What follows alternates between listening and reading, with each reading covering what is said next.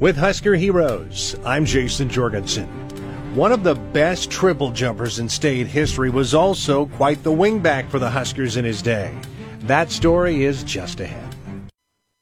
The year was 1978 when future Husker Todd Brown of Holdridge set the state record in the triple jump with a leap of 50 feet 2 1/4 inches, a record that still stands today.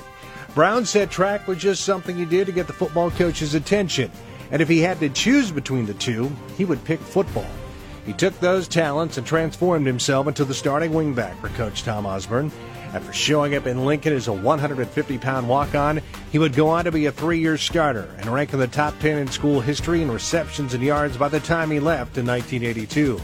He said his best memory was catching the game-winning touchdown pass from Turner Gill in the Huskers' gritty 6-0 win over Missouri in 1981. He would eventually be a 6th-round draft pick of the Detroit Lions and would go on to play 5 seasons in the CFL. For Husker Heroes, I'm Jason Jorgensen.